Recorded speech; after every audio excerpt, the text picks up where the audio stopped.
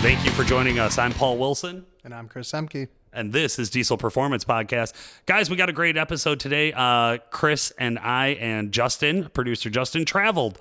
We are live on site with Auto Meter. We have Mike and Marc. Mike, how the hell are you? I'm doing great. Thanks for having us. It's a pleasure to have you guys here. We're excited to talk with you guys. Absolutely. It's been a blast. Marc, how about you? How are you doing today? Very, very good. Thank you very much. And again, thank you very much for being here. Hope you enjoyed the tour that you had of the plant.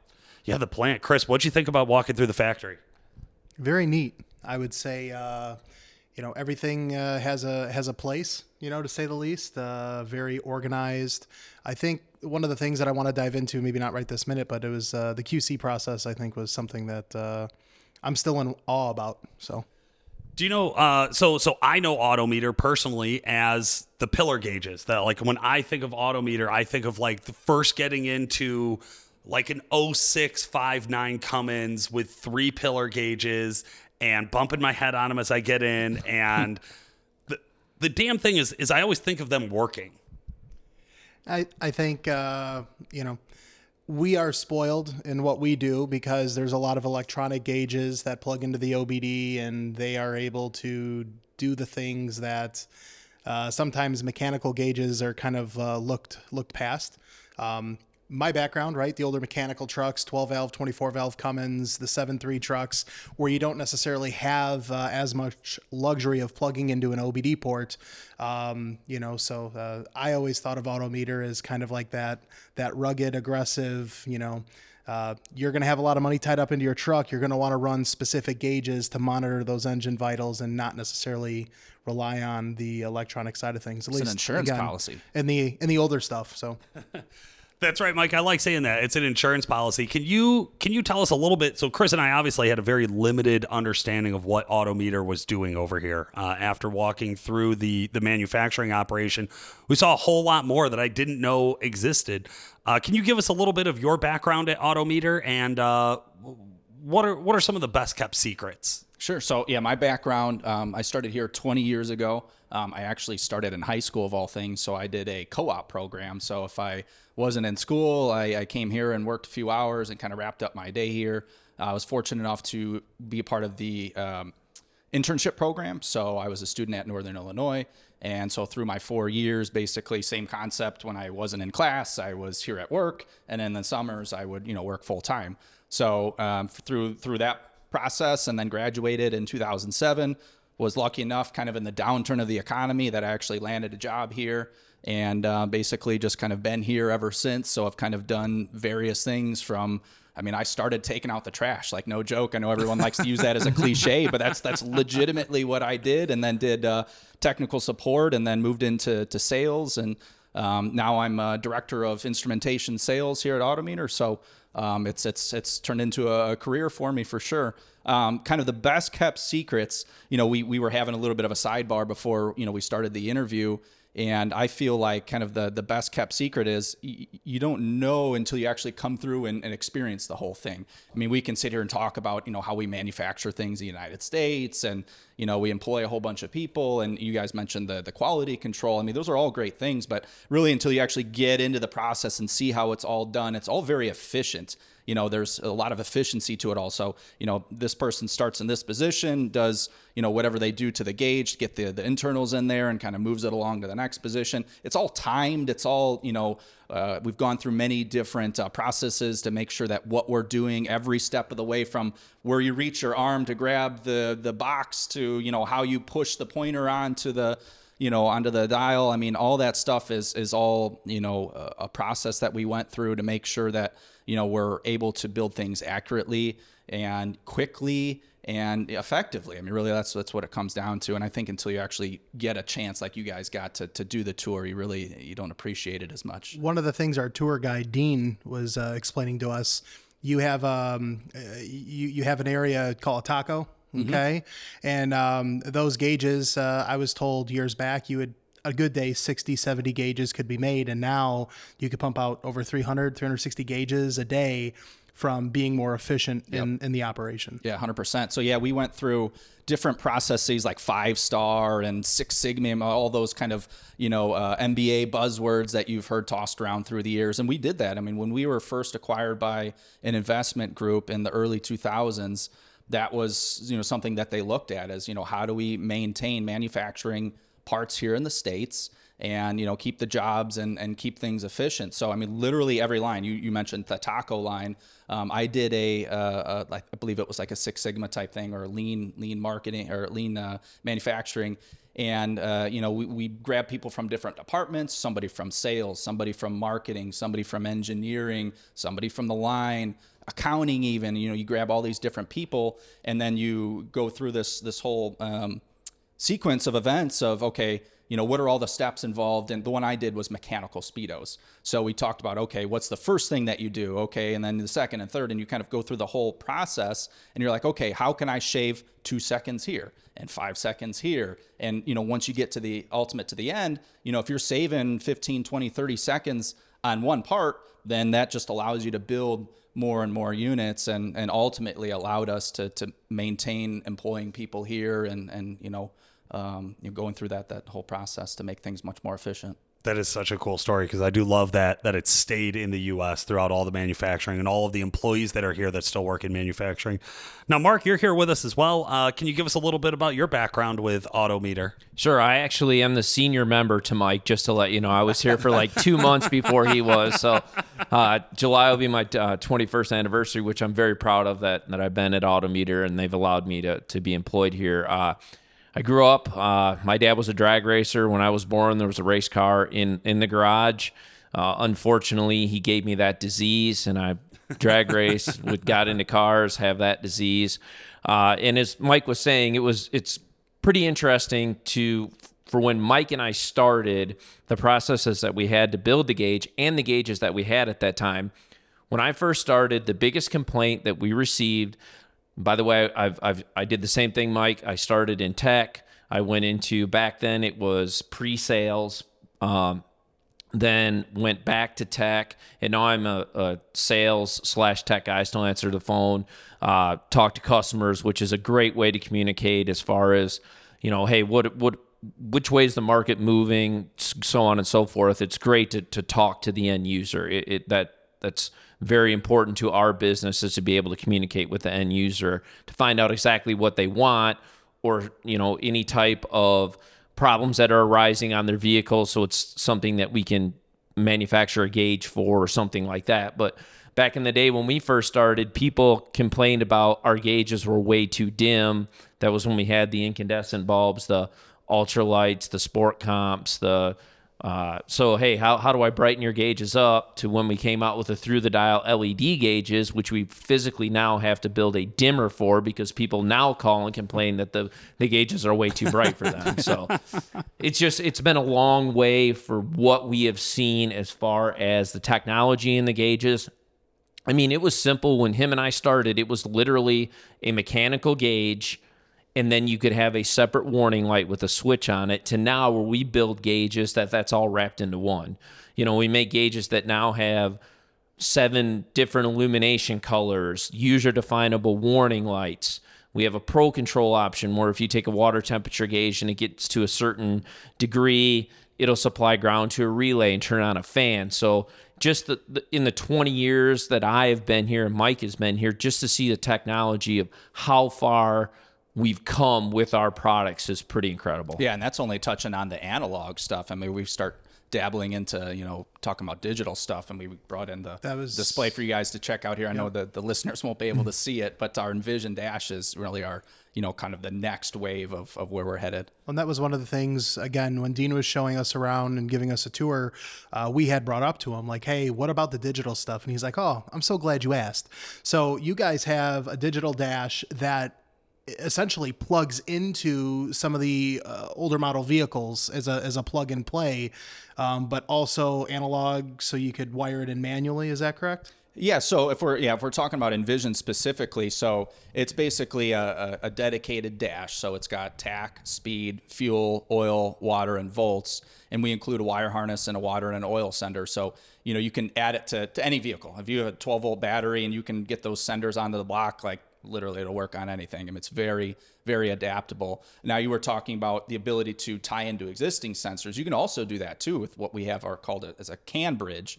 And basically what that does is it plugs in the diagnostic port on your OBD2, and then it grabs whatever signal data is available there, goes to the little module box. That box converts that, into a signal that either a gauge could read or a single CAN plug in to drive like an Envision dash. So you're able to utilize, all the sensors and things that are already there instead of having to run, redundant sending units for the 6 instruments that I mentioned. It's so wild to me when I think about digital dashes and what that looks like, is we're starting to see swaps become more and more prevalent, especially in the diesel community.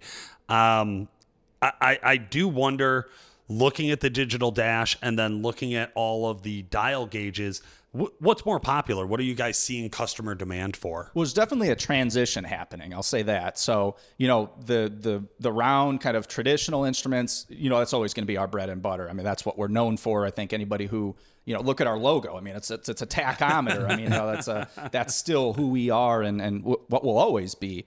But definitely the digital stuff, the Envision dashes especially, are becoming more and more and more popular. And with, vehicle specific options that we have primarily in the muscle car market. But for the diesel enthusiasts, we have the universal one that we do, and that can be adapted to anything. I mean, like I said before, as long as you have a 12-volt battery, you can drive that display, and then it's just a matter of putting the sending units on the block and wiring power and ground to it. And then, you've got a full, system available to you. Well, I think I'm showing my age on this because I grew up when the OEMs and everything actually used analog gauges in their vehicles. Now, so you have the younger crowd coming up that's used to, in the vehicles, they're used to like an LCD screen or, a tablet or their phones or stuff. They're actually used to that type of, something that looks similar to that. So I think that's where it's going. Also, I think for me, the fabrication of it, it's much similar to be able to cut one hole than it is to do multiple holes for gauges and such. And I honestly think, as Mike touched on before, we have been producing a lot more what we call direct fit products to be able to say to somebody, all right, you have this vehicle, we have a dash for this vehicle, so you're actually able to just to pull your dash out, put this dash in it, instead of having to go, all right, I need to cut a piece of sheet metal into this shape and put holes in it and stuff. And I really think that's really enhanced our business for people to be able to do that, because they don't have to fabricate anything. It's literally, all right, I can pull this out, put this in, and I'm ready to go. And that would modernize the muscle car era of vehicles that, we were looking at the dashes and the cutaways that you have. Now, one of the things that we touched on was, evolution and things changing, the tides changing, things like that.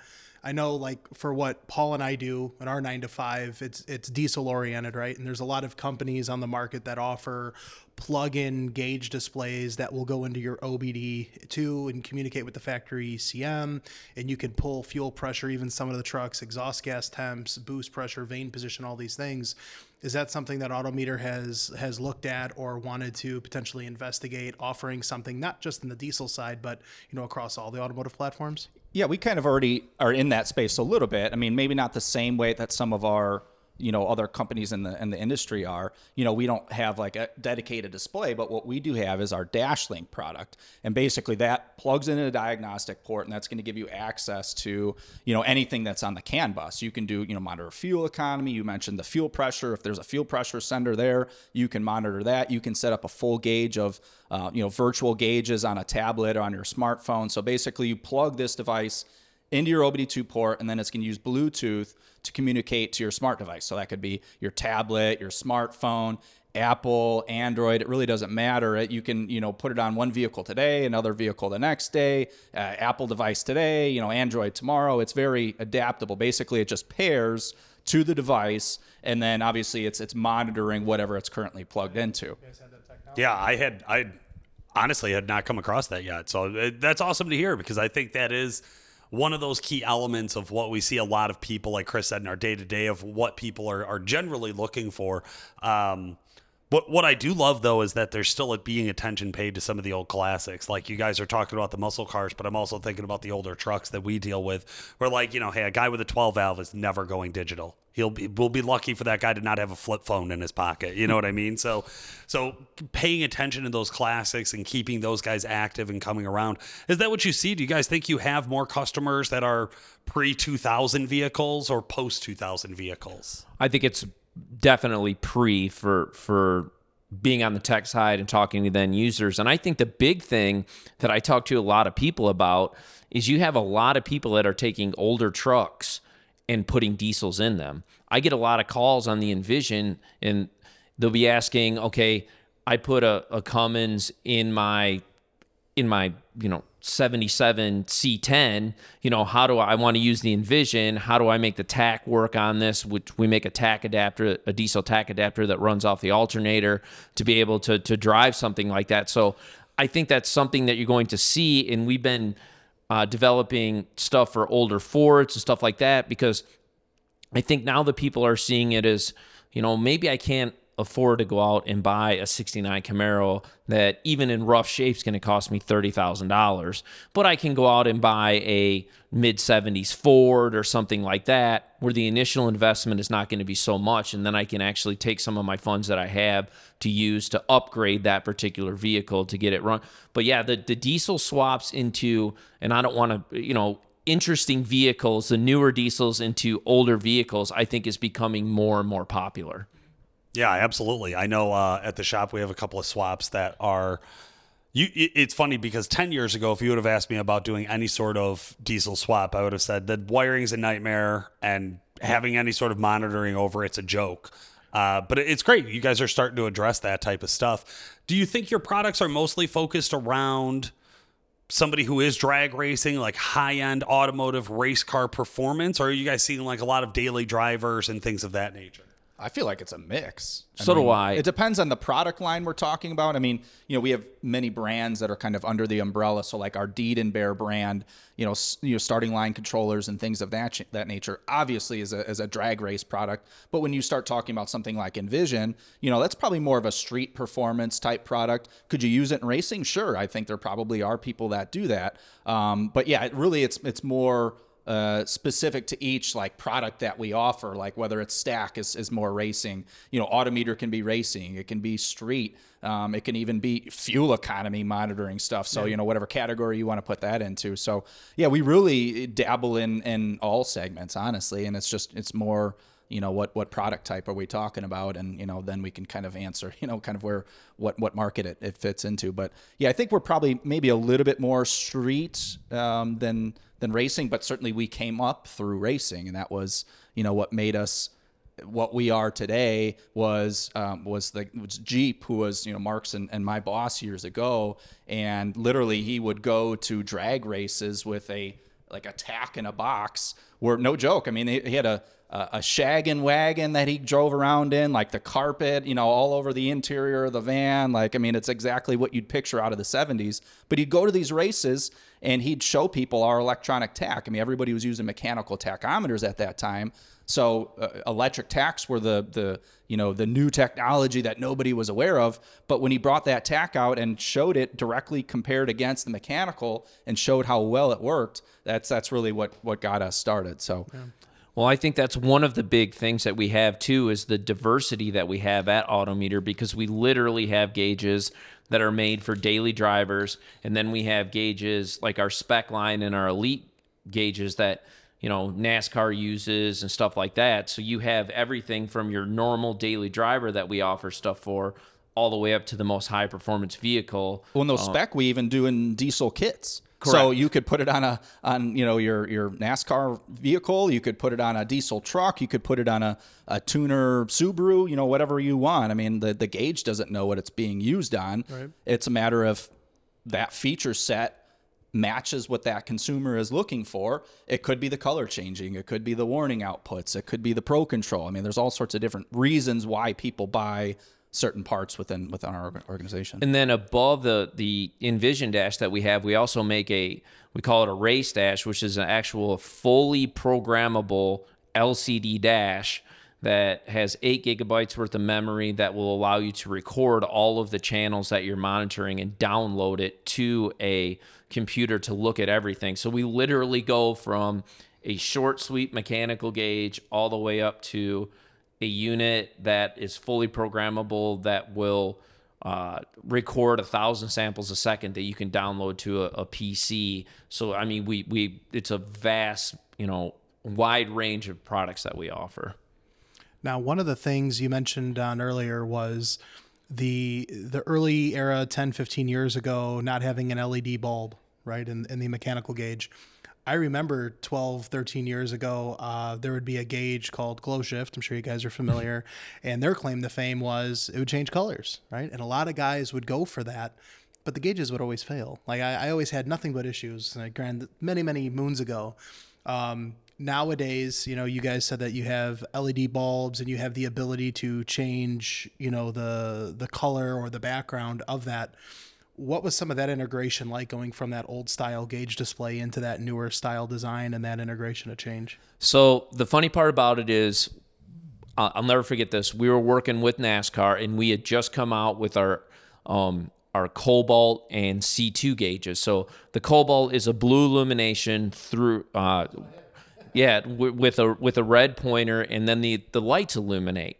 So we would take the Cobalt gauge, and the first thing we ever did is we had a little cart, and we would put red lights in the Cobalt gauge, and we would wheel them outside and be like, all right, can you see the red lights in the Cobalt gauge during the day? Because we were trying to figure out how we could make a circuit board that would change colors, that we could design where it would change colors at a certain parameter. And that's how we started kind of stepping each step through that, and just kind of went, all right, let's take this light over here. You're literally looking at an old NASCAR dash that has a oil pressure gauge, and then in the left-hand corner there would be a light, and they're like, all right, now that we have the technology, how can we combine these? And because they are all electronics, that's another thing that we should touch on, is the sending units that we use and the producers of the sending units, their accuracy got so much better. It advanced so quickly of how accurate the electronic gauges got.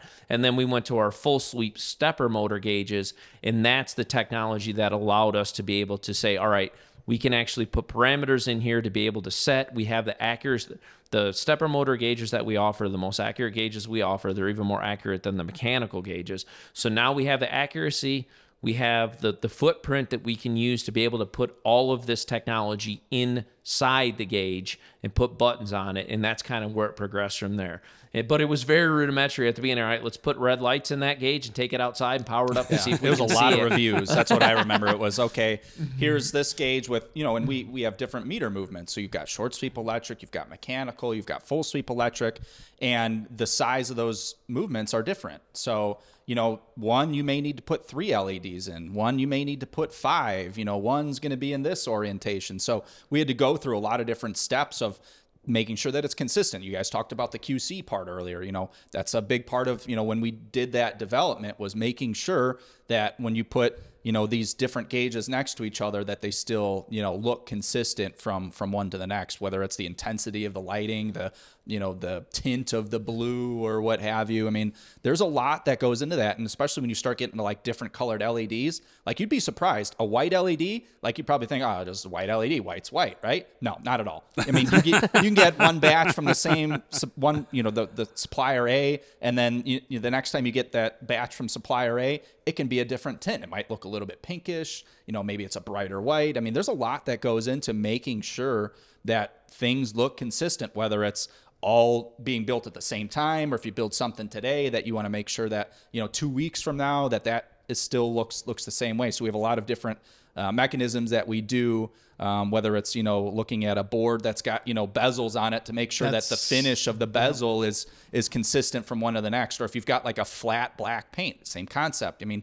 flat can mean different things to different people depending on what you're looking at. So a lot of looking at things and just making sure that we're staying consistent. Speaking on that board, when Dean took us over to the QA department, he was showing us that board with all the bezels zip tied up, and he said, that is the foundation. That is how we know that accuracy is where it needs to be. That there's not a different hue of blue for the anodization or the chrome or the flat black or anything like that. So yeah, and I can from my personal experience, and I know Marc gets rolled into this a lot just because we've been here such a long time. We make any little change. I mean, hey, we're going to change the pointer here, or we're going to do this new artwork on this dial. Can you come and make sure that this still looks okay? And we reject stuff. I mean, all the time. If it doesn't look right, we say, go back to the drawing board, change this. The tick marks are in a different orientation than the previous artwork, or there's a hot spot in the lighting here. I mean, we're constantly,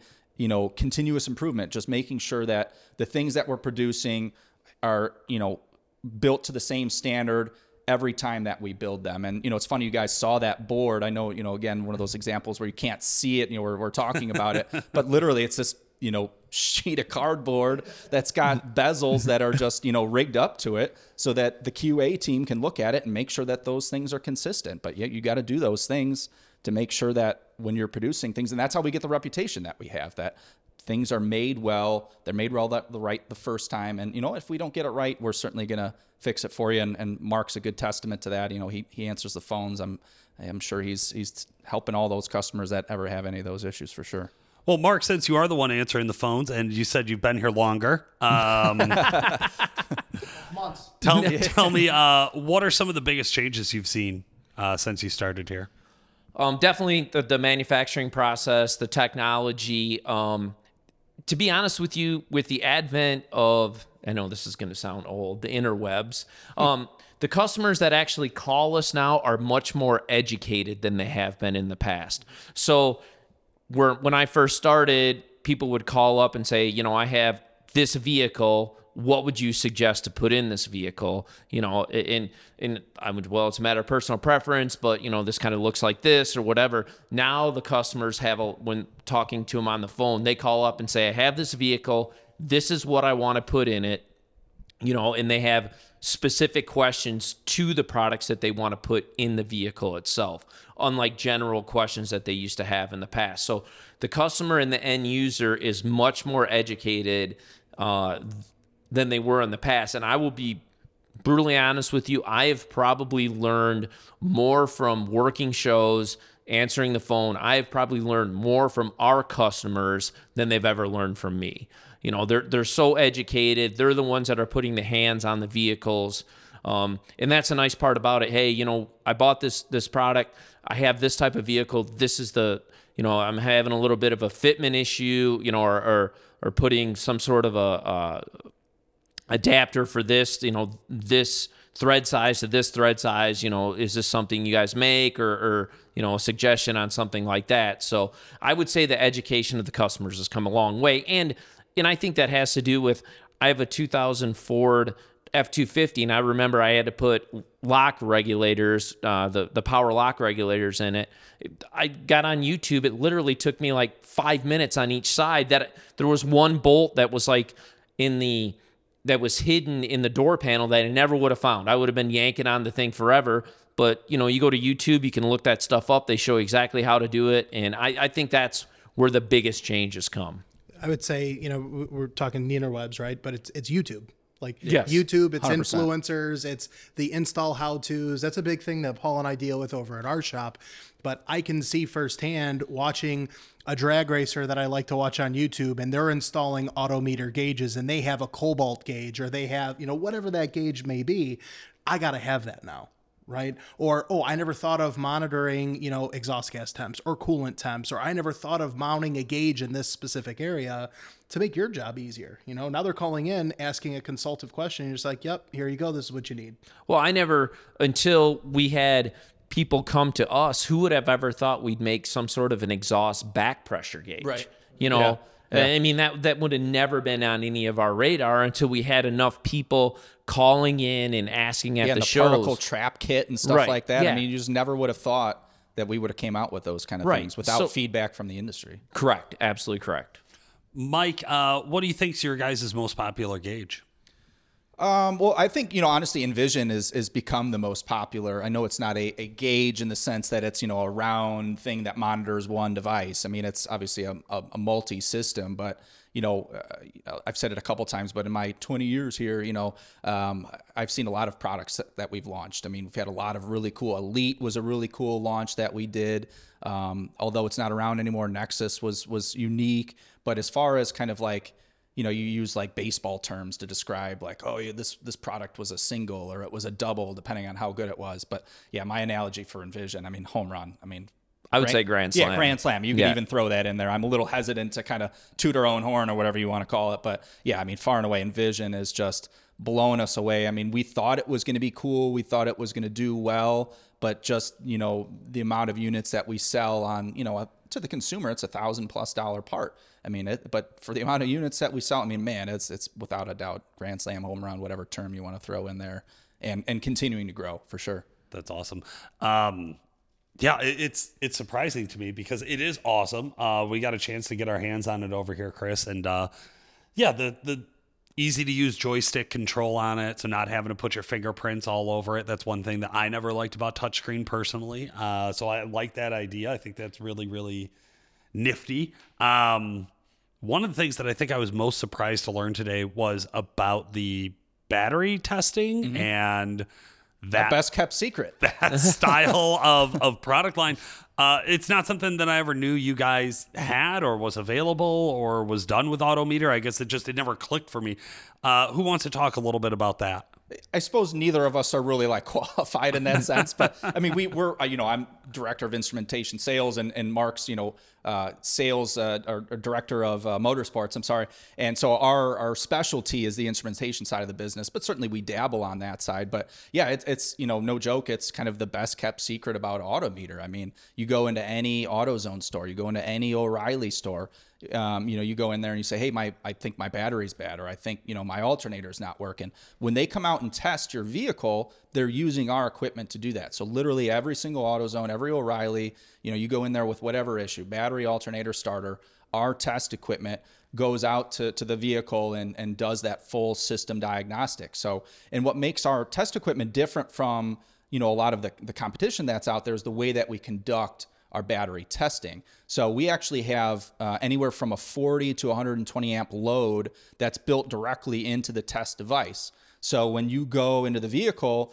you're dumping that load straight onto the battery. So instead of a simulated load, like, oh, I'm going to turn my fan on, I'm going to turn my radio on, the wipers, whatever, to put a minimal amount of load on that battery, ours is actually simulating real driving conditions. And what that ultimately does is it gives you a more accurate battery test. So when you do those conductance testing, a lot of times you'll get a situation where it gives you a false reading, whether it's a false reading on a good battery or a false reading on a bad battery, neither of which you want to be in. But yeah, those test equipment products, I mean, they help our customers. If you're a job or shop, you're doing any kind of work on people's vehicles, if you're selling batteries or doing any kind of that work, you can actually use our battery test equipment to do two things. One is to make yourself more profitable because you can sell more batteries. So you'd be surprised. I think it's like 1 of every 3 batteries on the road today is actually near end of life.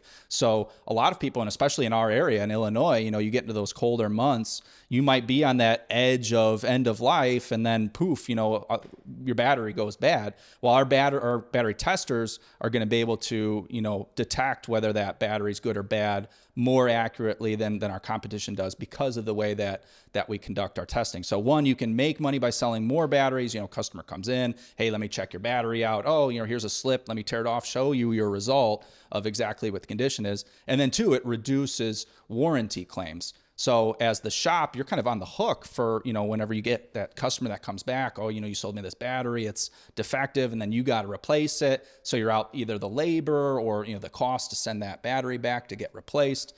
So with those more accurate battery tests, you're able to reduce warranties and then, like I said, ultimately sell more batteries too. Well, that's another thing that's evolved since Mike and I both got here. Yeah, big time.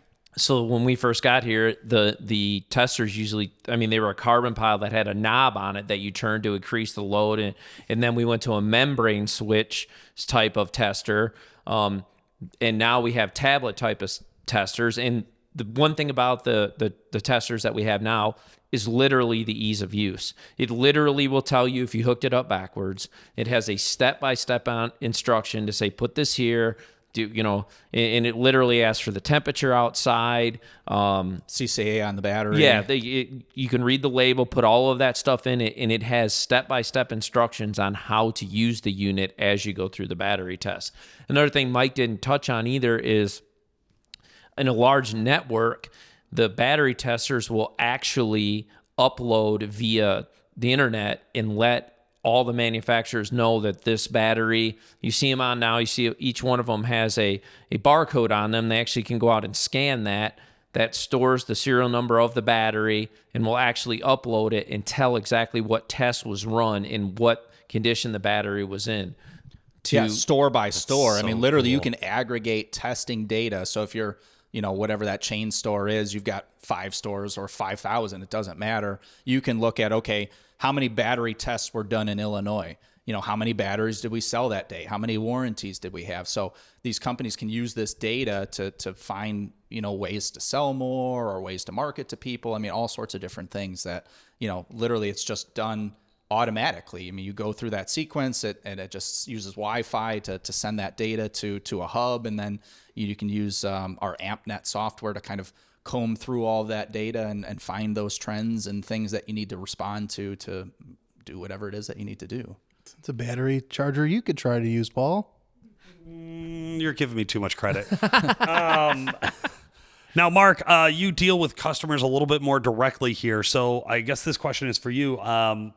What are some of the most frequently asked questions? Like what question have you heard 100 times a day for 20 years? So the biggest thing, in probably you guys go through this all the time too. The biggest thing that we have is ground issues.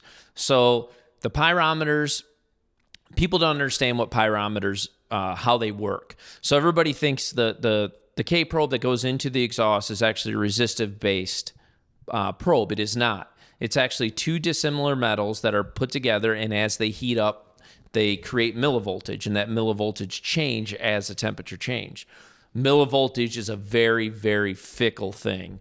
So if you take one of our pyrometer gauges and ground it on, let's say, a metal beam under the dash or whatever, the millivoltage is a very, very weak signal. So when they go to use it, the gauge starts bouncing all over or it won't operate correctly at all. It's because the probe itself and the gauge are not sharing a common ground.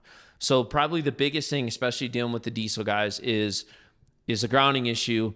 The best thing for our gauges is to ground them directly to the engine block or head of the vehicle. And honestly, that will fix probably 95% of the problems that people have. Do you guys have issues with EGT probes, pyrometers lasting a long time? Do you get 5 years out of an EGT probe? Yeah, it's bad for business, but yes, we do.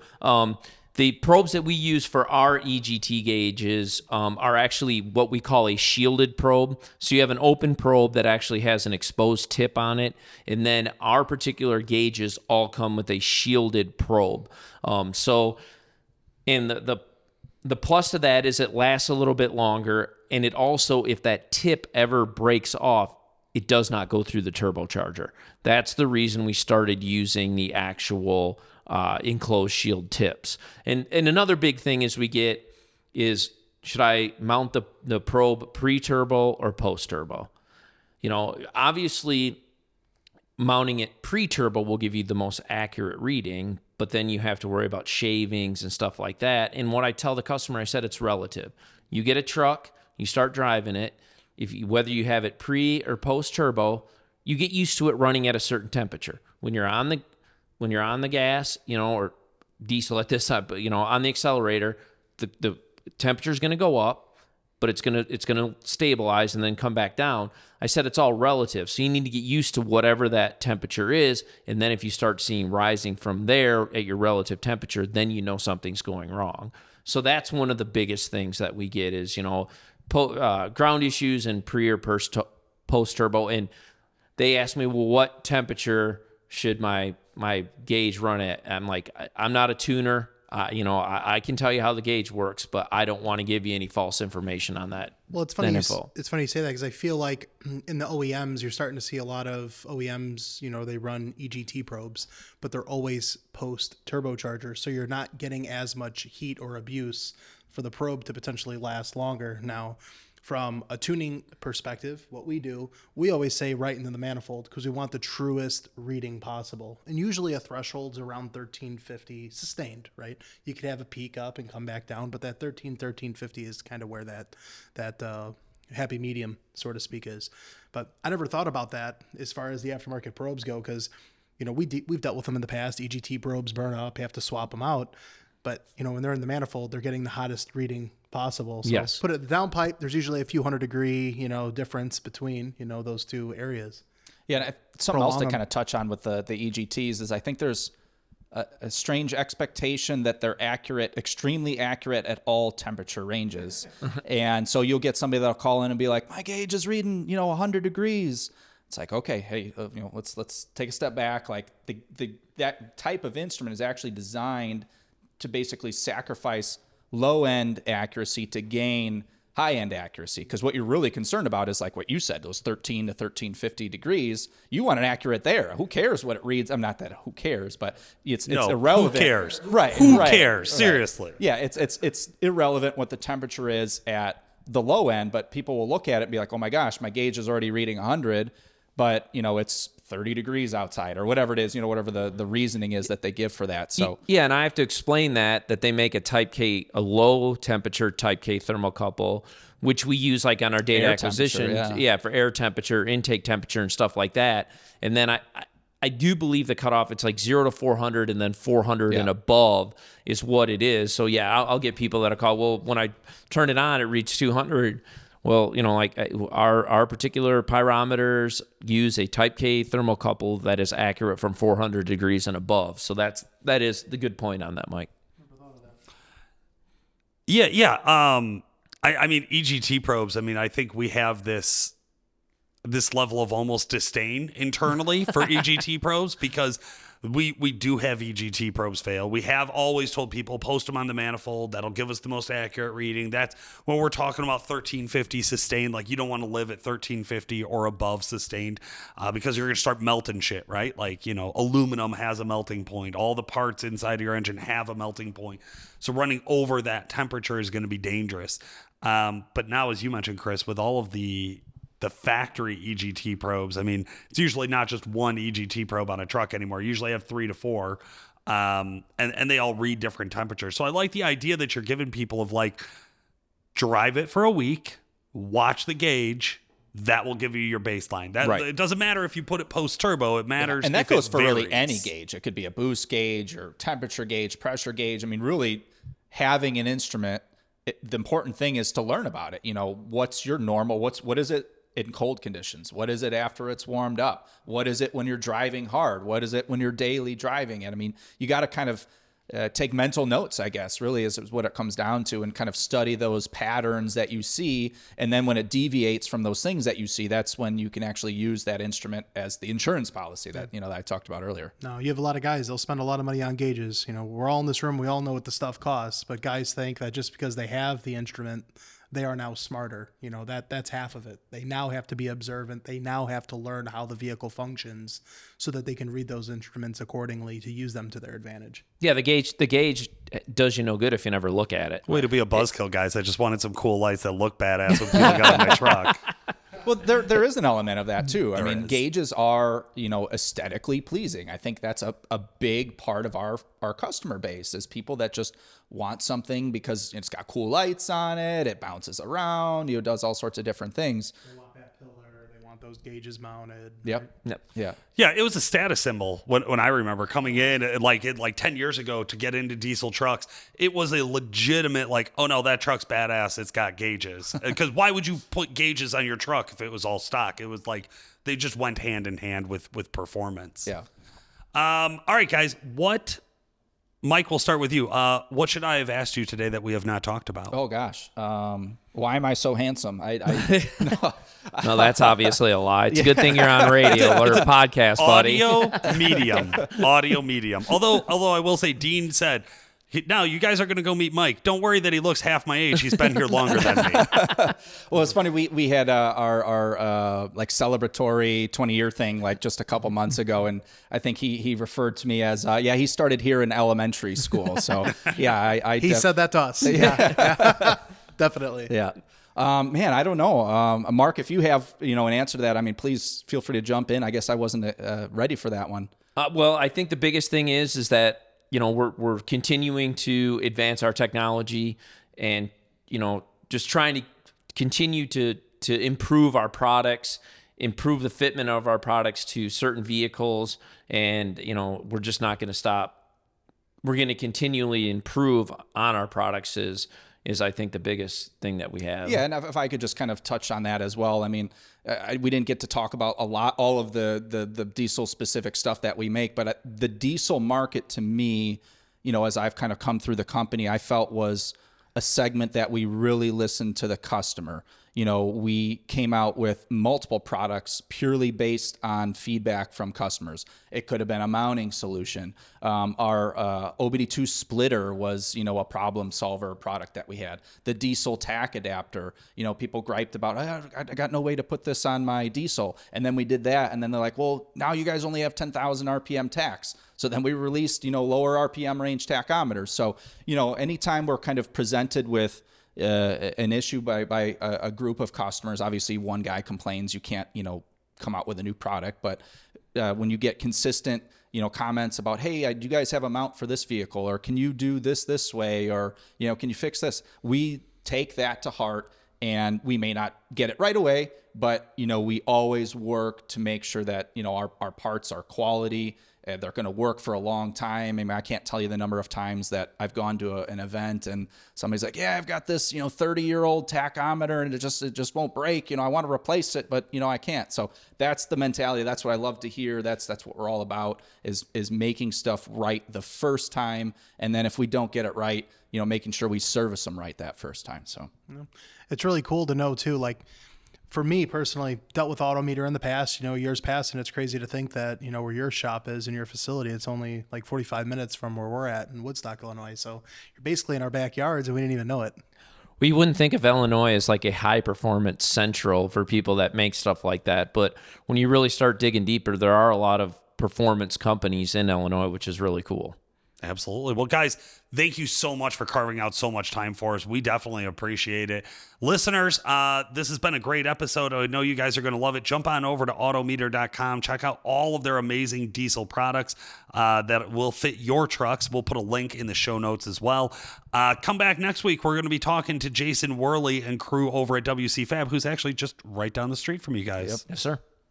Awesome. For today, this has been Paul Wilson. And Chris Ehmke. Thanks for listening. Thanks for joining us today, guys. This has been Paul Wilson. And Chris Ehmke. Make sure to like and subscribe, and we'll talk to you again soon. It's a battery charger you could try to use, Paul. You're giving me too much credit.